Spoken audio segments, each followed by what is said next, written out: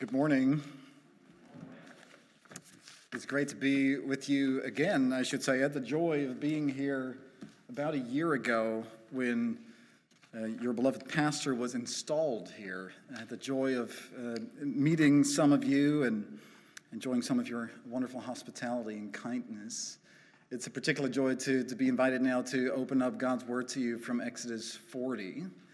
Thank you for reading that most excellent chapter so well, sister. I bring you greetings, first of all, from the saints at Risen Christ Fellowship. You don't know many there, and they don't know many here, but we pray for you often and pray that the Lord will continue to work in and through you in your spheres of influence here in this city. Chapter 40 of Exodus read in full. A few weeks ago, it was this chapter that brought our 48-week sermon series to an end in Philadelphia. Exodus 40, the last chapter of the book. On to a new sermon series, that is. We're now in the book of Ephesians. Wonderful new book to go through. One of the things we've considered, however, as we opened to Exodus 40 and realized this is the end of the book, we were quick to realize that this is not the end of the story. It does mark the end of the book. You turn the page and it reads Leviticus. Exodus is done. That book, it comes to an end. But it's not the end of the story. And I trust you know this from your own reading. You can come to the end of a book, and you know that you come to the end of the book because there's no more pages to turn, or the next thing you read is appendix or afterwards, and you know, I have come to the end of the book. Children from a young age are kind of given aids to recognize that they are coming to the end of a book when they read the words, and they lived happily ever after, right? When you read those words, you know, I've come to the end of this book. On to a new story. If you're an avid reader, you know that you can come to the end of a book and realize that you're not at all at the end of the story. I trust that some of us in our midst have read through Tolkien's The Lord of the Rings. If you come to the end of that first book, The Fellowship of the Ring, you realize that this cannot be the end of the story. And so it is with the second Two Towers. You read through that wonderful book and you come to the end and realize this too cannot be the end of the story. It's only when you come to the third and final volume in that series, The Return of the King, that you read this book and see all loose ends tied up. Nothing that must be done is left undone. Then you realize you've not just come to the end of the book, you've actually come to the end of the story. When does a story come to an end? When is a plot resolved? I suggest that it happens when all tension is taken care of, when all loose ends are tied up, when everything that must be done is done and completed. Saints, Exodus 40 brings Exodus to a close. But I would suggest that the storyline of Exodus continues, so much so that the storyline of the book of Exodus continues unto this day. This day, until the very end of the day. The storyline that is developed and unfolding in the book of Exodus is ongoing.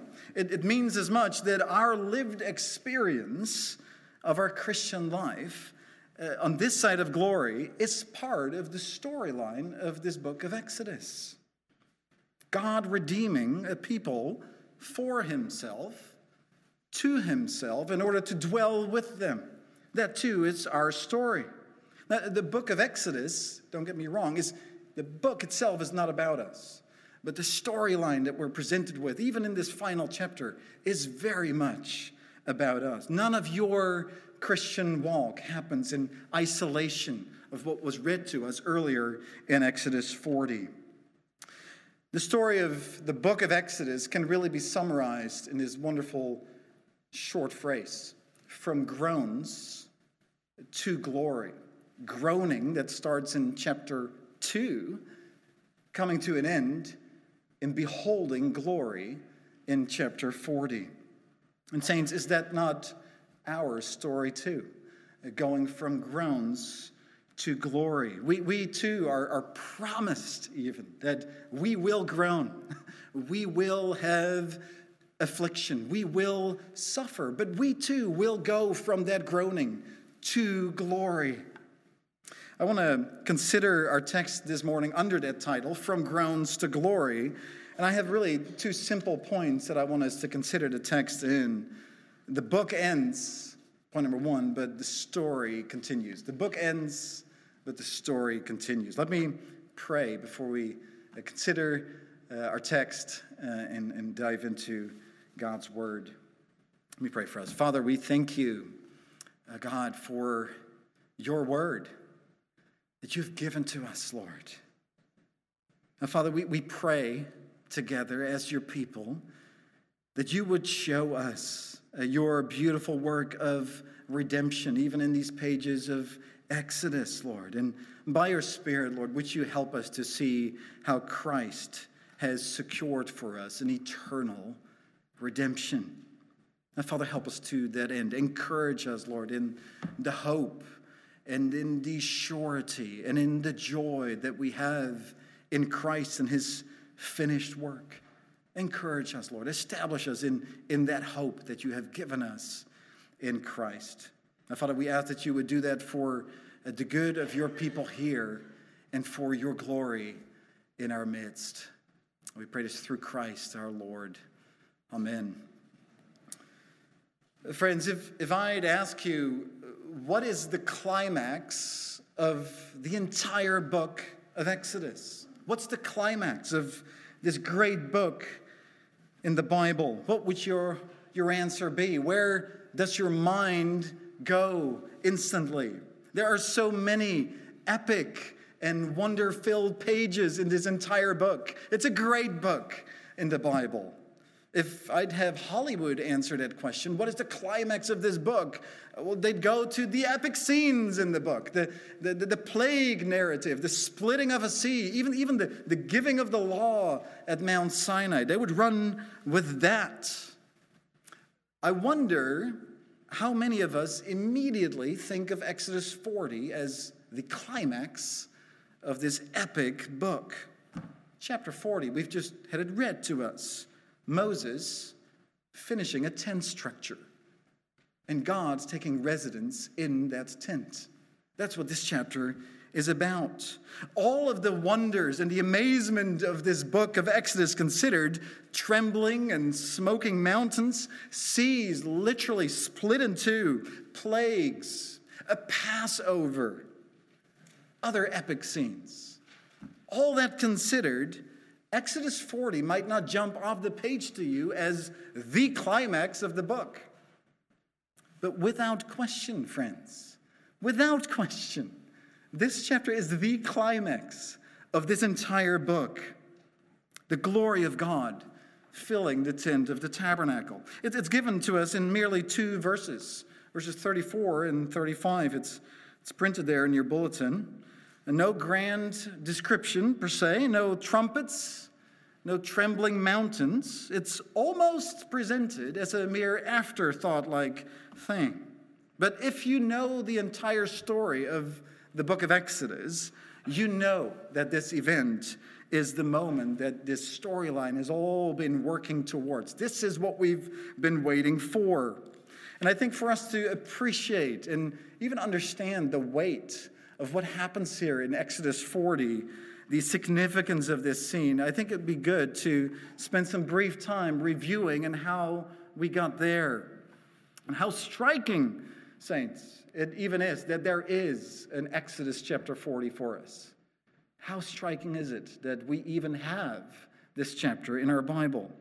In all seriousness, if this book were written by a mere human author, this book would have ended way before. Would you open your Bibles up to Exodus chapter 2? And I'll just read two verses there. Exodus 2, verses 23 to 24, it reads this. During those many days, the king of Egypt died, and the people of Israel groaned because of their slavery. and they cried out for help. Their cry for rescue from slavery came up to God, and God heard their groaning. And God remembered his covenant with Abraham, with Isaac, and with Jacob. God saw the people of Israel, and God knew. That's where the storyline begins.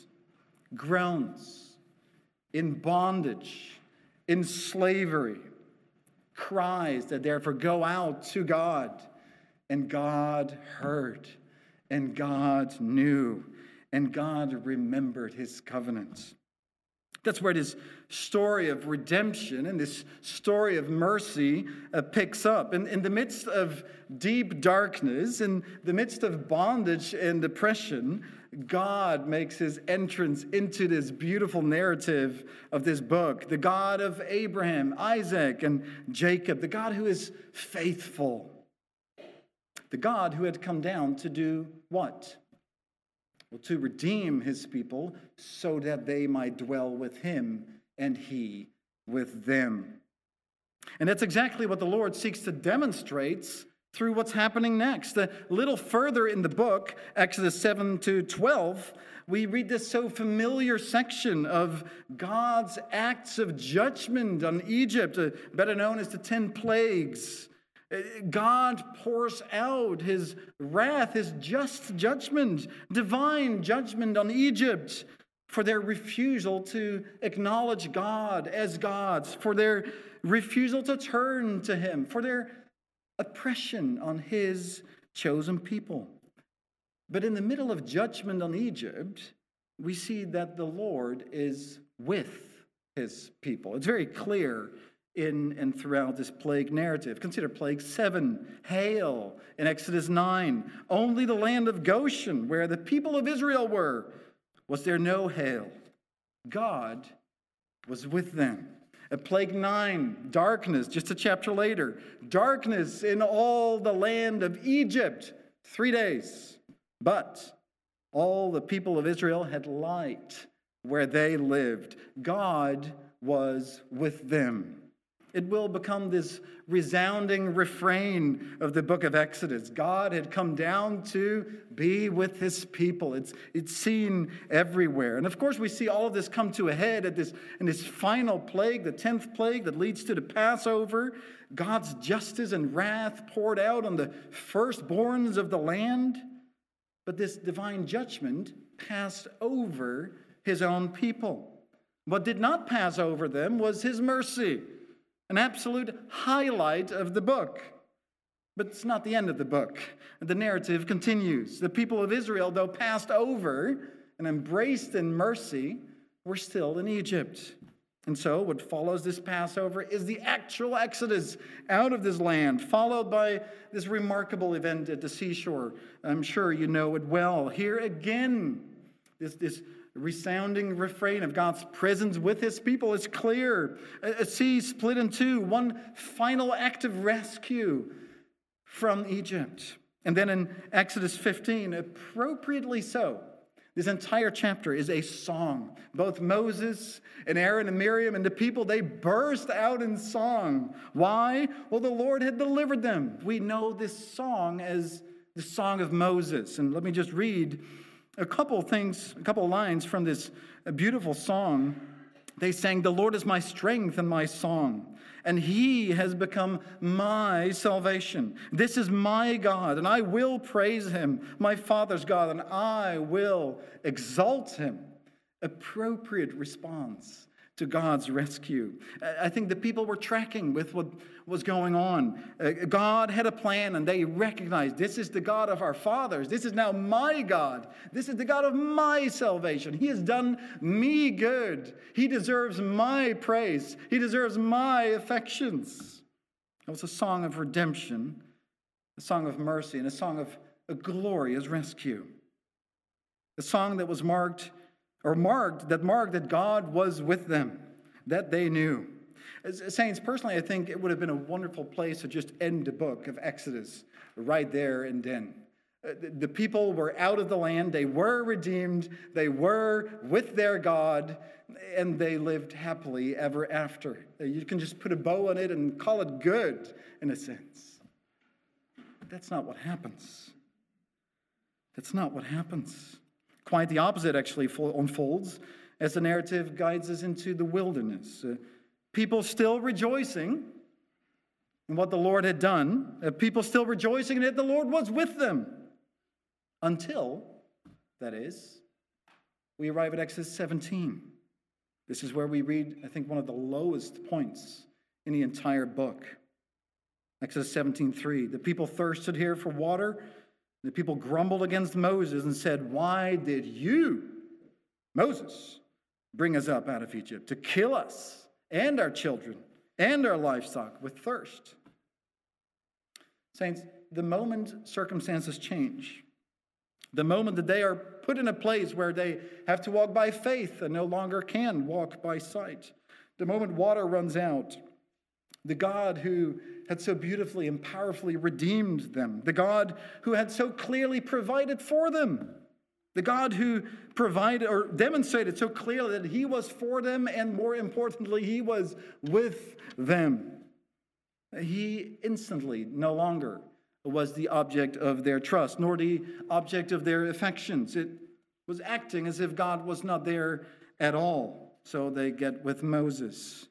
And here we read this awful statement hurled out by the people of Israel. It goes like this. They go to Moses and hurl out, "Is the Lord among us or not?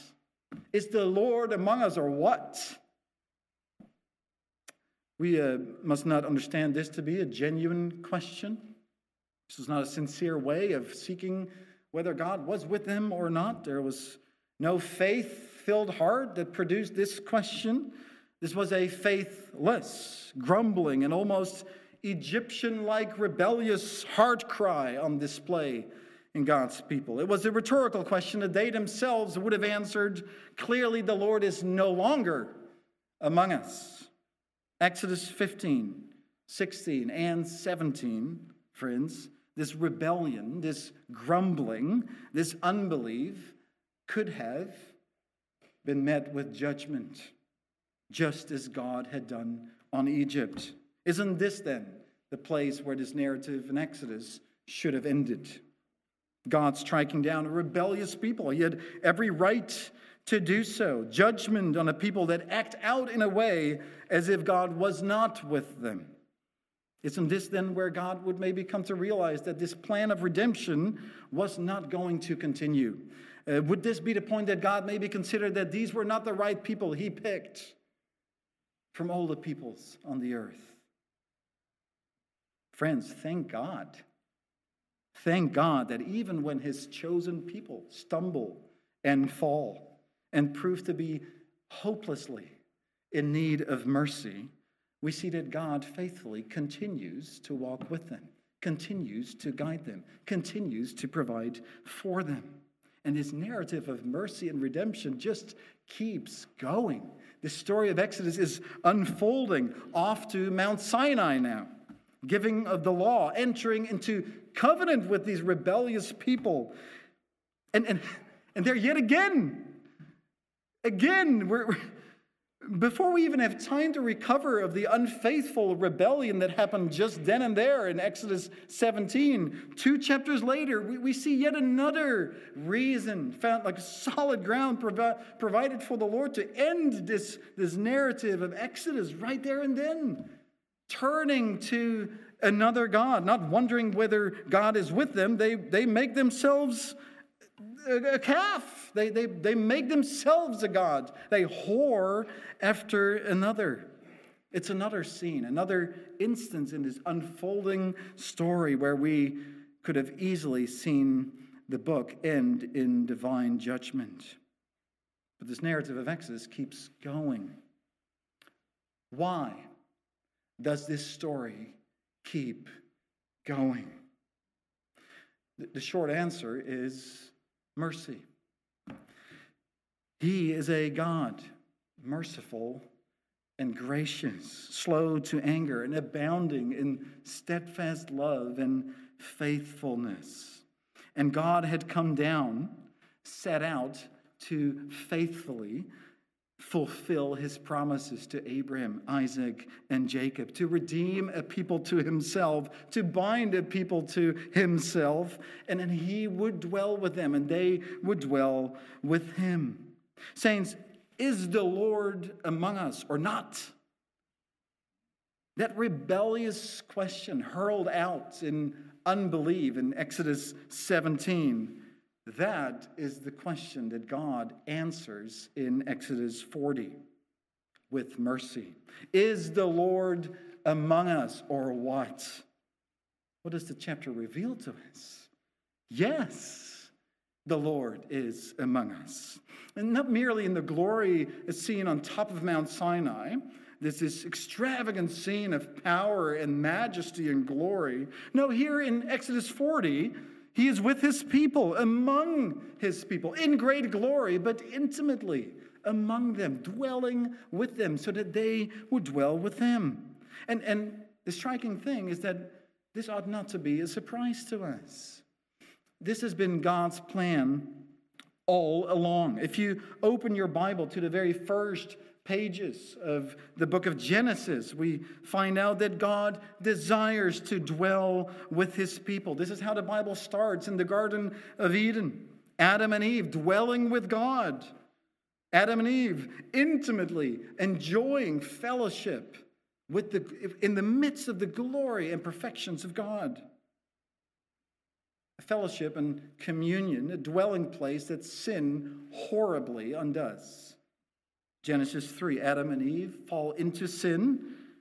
They are removed from this perfect dwelling place with God, removed from God's holy presence, because sinful man has no place to dwell with a holy God. God himself drives them out. Dwelling between God and men, undone. Friends, this is what makes Exodus 40 so incredibly significant. It's the first time since the fall in Genesis 3 that God yet again dwells with his people. That is ultimately what this chapter is about.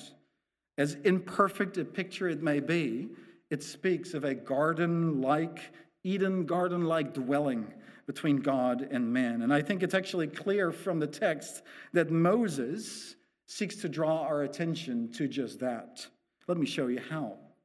Exodus 41. When is the tabernacle established and erected? We read in the first month, on the first day of the month. In other words, in the beginning of something new, the tabernacle was erected. And who does all this, saints? Verse 18, we're told Moses erected the tabernacle. He laid its bases. He set up its frames. He put in its poles. He raised up its pillars. And he spread the tent over the tabernacle and put the covering of the tent over it. It's all Moses. At least so it reads. Friends, I think it's fair to assume that practically this is not what actually happens. I don't think we must understand this as all the people standing by, you're rooting on this old man Moses. You do that, Moses. You're almost there. Keep going. Keep up the good work, Moses. I don't think that's what happened at all. It's a massive tent structure. This is not a one-man job.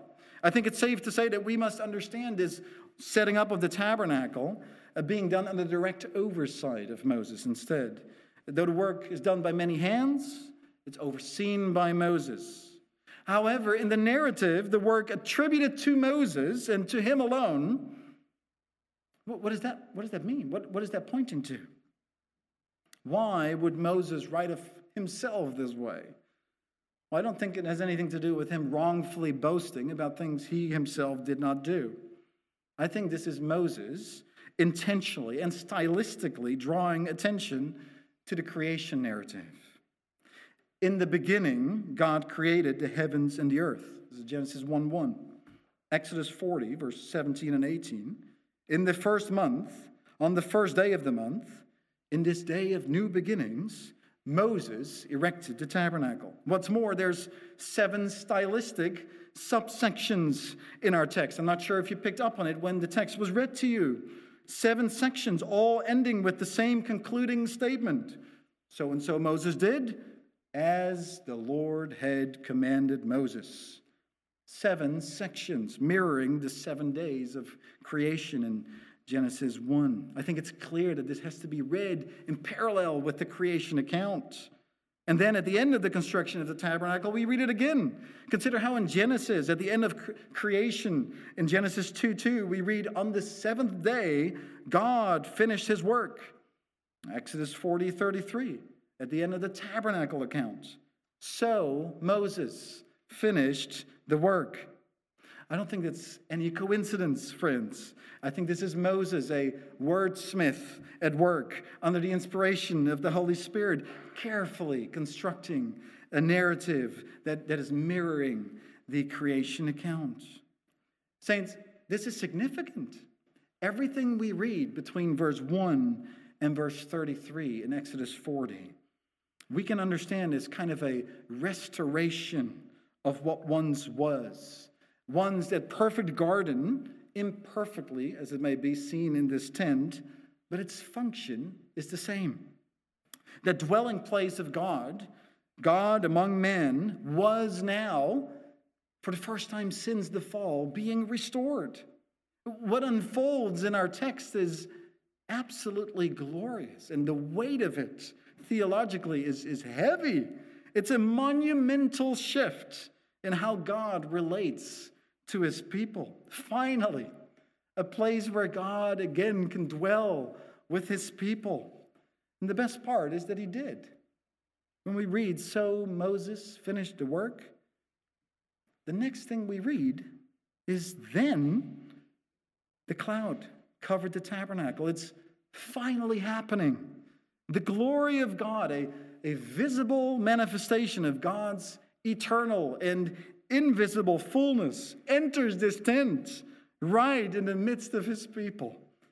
Is the Lord among us? Asked in rebellion. Yes, the Lord is among us, is an answer given to them in mercy. Yes, visibly in their midst, in close proximity, day and night, Eden restored, a people free, a God who is with them at all times. And saints, what just a beautiful verse we find in verse 38. What a great way to close this book. For the cloud of the Lord was on the tabernacle by day, and fire was in it by night, in the sight of all the house of Israel throughout all their journeys. I mean, what a beautiful ending of this book. It almost has this, and they lived happily ever after ring to it. It almost sounds like the storyline of Exodus has found its resolution. It almost sounds like all the tension of the narrative is kind of resolved. It almost seems that all the loose ends have been tied up. Almost. That is, until we realize the significance, I think, of verse 35. I'm not sure if you noticed. It just sits there and kind of glares at us. Moses finished the work. The cloud covered the tent of meeting. The glory of the Lord filled the tent of meeting. And then there it is, verse 35. Moses was not able to enter the tent of meeting. I mean, what is that? What is that but a terrifying, if you will, loose end to the story? What is that but an undeniable, in a sense, unwelcome, loose end we don't want to be left with? What a cliffhanger. I mean, a people redeemed, beholding glory, but far from entering into that glory. A tent of meeting, all done. But no meeting is possible. No meeting in the tent of meeting. That doesn't even sound right. There it is, a restored and finished Eden-like dwelling place for God. but his people are still not able to enter in. The end. It can't be. It can be. Well, the end of the book, that is. It can be the end of the story. And praise God, saints, it's not the end of this story. There is actually a far greater story of redemption that we know of, that is coming for us as we keep reading through this book. The story of God's redemption is merely unfolding and starting here at the end of Exodus. Friends, how does this story end? And where does this story end? And how do we find resolution to this unfolding plot? Where are those loose ends being tied up? The question still remains, I think, is when can man enter into this dwelling place of God and dwell with him as he had promised? How does it all end? Well, we got to keep reading. The story continues. I suggest we could sit here all day and keep reading and see the story unfold in every chapter of the Bible, because it does, but we don't have time for that. Friends, what do you do when you're binge watching a great show and there's this unfolding story that you really want to know how it ends, but you just simply don't have the time to look through it all? What do you do when you're in the midst of a trilogy and you just want to know how it ends, but you don't have the time to read through it all? What do? Wouldn't you grab the last of the books and just start reading the final chapter? I would. It's kind of cheating, and guaranteed we'll miss some details important to the storyline, but let's just do that for a second. Let's skip ahead anyway and consider how this storyline that has come to an end in the book, but the storyline that's continuing actually comes to an end elsewhere in the scriptures. Would you please open your Bibles, if you have one on you, to Revelation chapter 15, like all the way forward. Revelation 15. Friends, in this chapter, John, Jesus' beloved disciple, an actual friend of the Lord Jesus, tells us of the vision he received and the vision that he wrote down.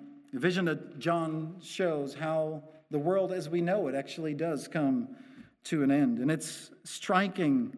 I found this striking, with 63 books of scripture between the end of Exodus and Revelation 15. 63 books of scripture between them.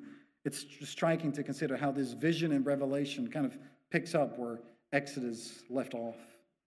Let me read from Revelation 15, 1-8. This is what John the Apostle saw in his vision on Patmos. Then I saw another sign in heaven, great and amazing, 7 angels with 7 plagues, which are the last. For with them the wrath of God is finished. And I saw what appeared to be a sea of glass, mingled with fire, and also those who had conquered the beast and its image and the number of its name, standing beside the sea of glass with harps of God in their hands. And they sing the song of Moses, the servant of God, in the song of the Lamb, saying, Great and amazing are your deeds, O Lord God, the Almighty. Just and true are your ways, O King of the nations. Who will not fear, O Lord, and glorify your name? For you alone are holy. All nations will come and worship you, for your righteous acts have been revealed. After this I looked, and the sanctuary of the tent of witness in heaven was opened. And out of the sanctuary came the 7 angels with the 7 plagues, clothed in pure bright linen with golden sashes around their chests. And one of the 4 living creatures gave to the 7 angels 7 golden bowls full of the wrath of God who lives forever and ever. And the sanctuary was filled with the smoke from the glory of God and from his power, and no one could enter the sanctuary until the 7 plagues of the 7 angels were finished.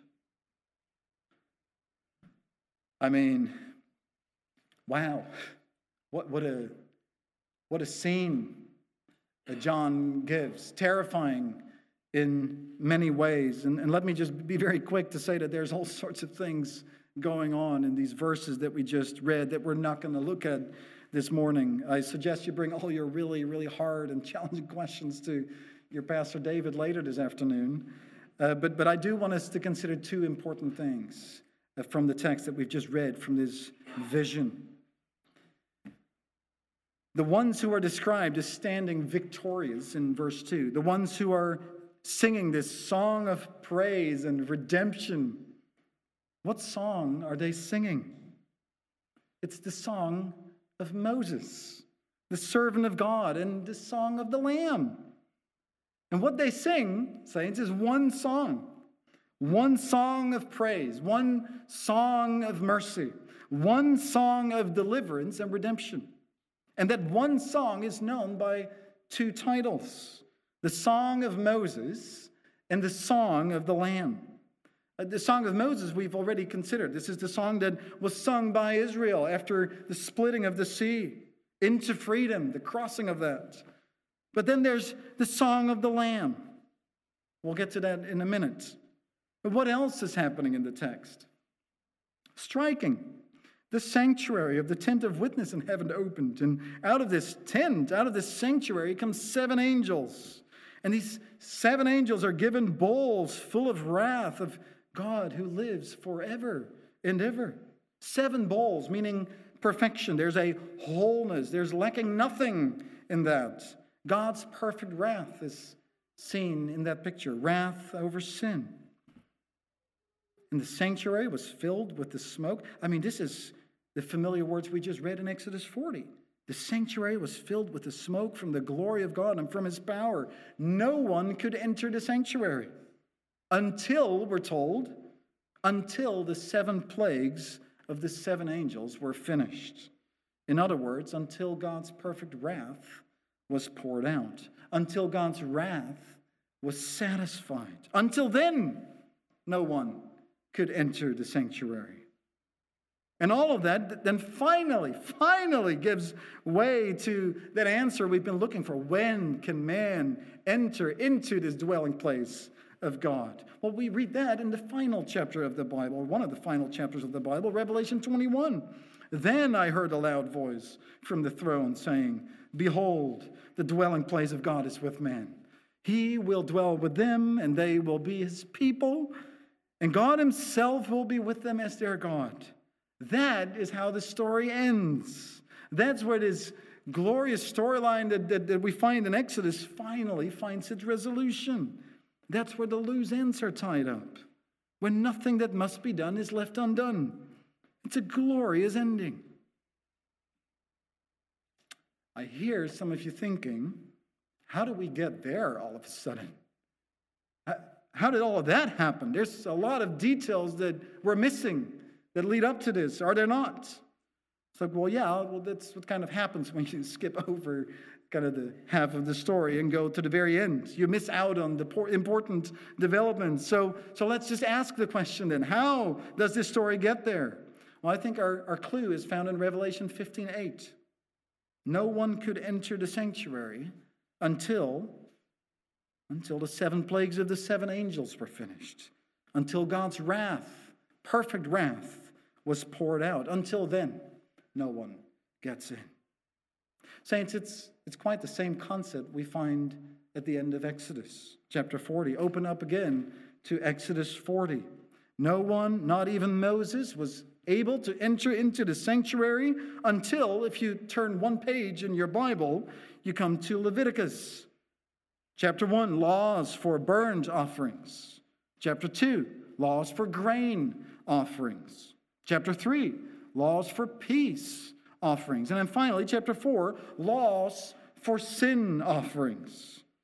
Moses and Aaron and the priests were eventually able to enter the tent of meeting and meet with God and dwell with him and draw near to him and mediate between the people and the Lord. But none of that was possible unless God's wrath was placed on the lamb that was sent out or sacrificed. Access to the tabernacle, being able to draw near to the Lord, both here in Exodus and Leviticus and in Revelation 15, was only possible after wrath had been placed on another. And this, friends, this is why we preach Christ and Him crucified. This is why we cannot, nor must ever stop talking about what it is that Jesus, the Christ, the promised Messiah, has accomplished for us, has finished for us on the cross. This is why our song, saints, is the song of Revelation 15. Yes, we too will sing the song of Moses, because in similar fashion we have been redeemed. But our redemption wasn't secured by Moses. We sing the song of the Lamb, because it is in Jesus that we, through faith, have found life. By faith, His death on the cross atoned for you and has given us life. In His death, He died our death. On the cross, He died in our place. Jesus died for sins that He Himself did not commit. He took on ours. What good news. He is the sinless one dying for the sins of those He came to redeem. Friends, in Christ through faith, we have found our Passover lamb. It is in Christ that we have found shelter of the wrath that one day will be poured out on all the ungodly, all those outside of Christ. It is in Christ and in Him alone that we come to the Father and live. All of God's redeeming work foreshadowed here in the important Old Testament books that are in front of us. It's all brought to completion and fulfillment in Christ. All the attention that Moses has drawn to himself throughout the book of Exodus, he was the mediator. He was the one who mediated the covenant in Exodus 19 and 20. He was the one who established a dwelling place, seemingly single-handedly, in chapter 40. Moses is the man. He is the servant of God. In many ways, the focal point of activity in the entire book of Exodus. I think God is making very clear that He would relate to His people in a certain way, in covenant, through a mediator. I think it's no wonder that all throughout the writings of the Gospels, we see that the Pharisees have come to that same conclusion. The religious Jewish establishment, they were bound to these writings of Moses. Moses was their man, and it was in him that they had placed their hope. They, of course, failed to remember that Moses had said at the end of his own life, after me, the Lord your God will raise up for you a prophet like me among your own brothers. It is to him you must listen. Listen to him. And Jesus leaves no room for doubt when He enters the scene. In John 5, Jesus tells the Pharisees, Moses, on whom you have set your hope, if you believed in Moses, you would have believed in me, for he wrote of me. Moses, the great mediator, a great mediator he was. He died. It's no more. Jesus is the mediator we need. He is all we need. You want to enter into fellowship with God? No one comes to the Father but through me, Jesus says. And though He died, he rose and He lives. He is the far greater Moses that has come. He's the far greater mediator that we have actually received from God the Father. Moses gave the law. Jesus did not give the law. He perfectly upheld it. He actually fulfilled it. And most importantly, He paid the penalty for all who cannot, and who did not, and who will not. That is the mediator that we have received in Christ. All of that has been paid on the cross. That is why we refer to the gospel as good news. Praise God for the cross of Christ, saints. Praise God for an empty tomb. Praise God for righteousness in Christ.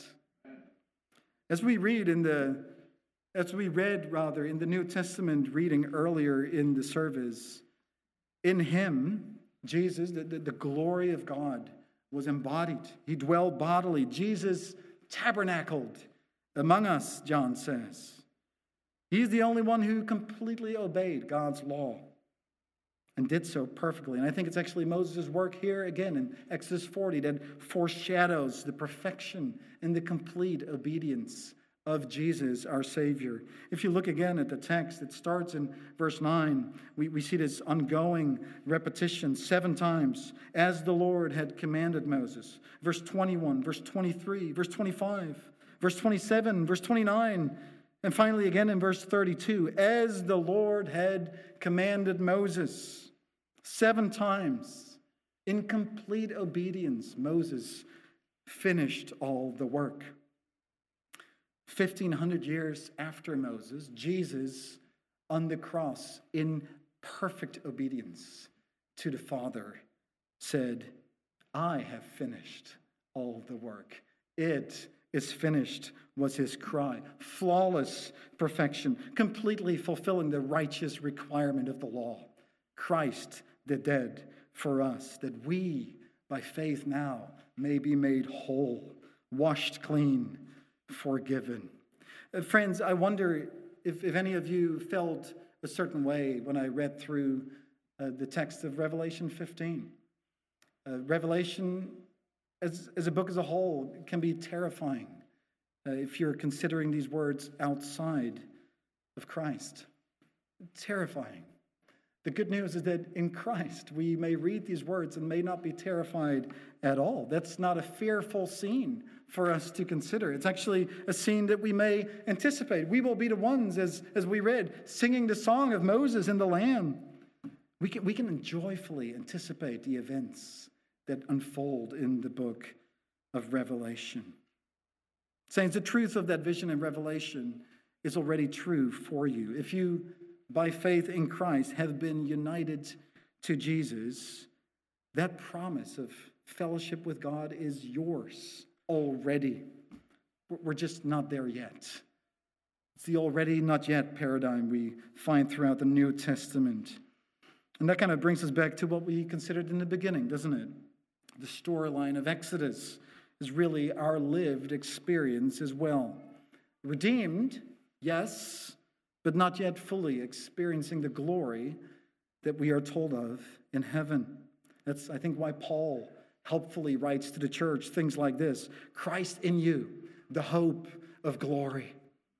Christ in us through faith, but we're still awaiting this hopeful return of our Messiah. We too are going from groans to glory.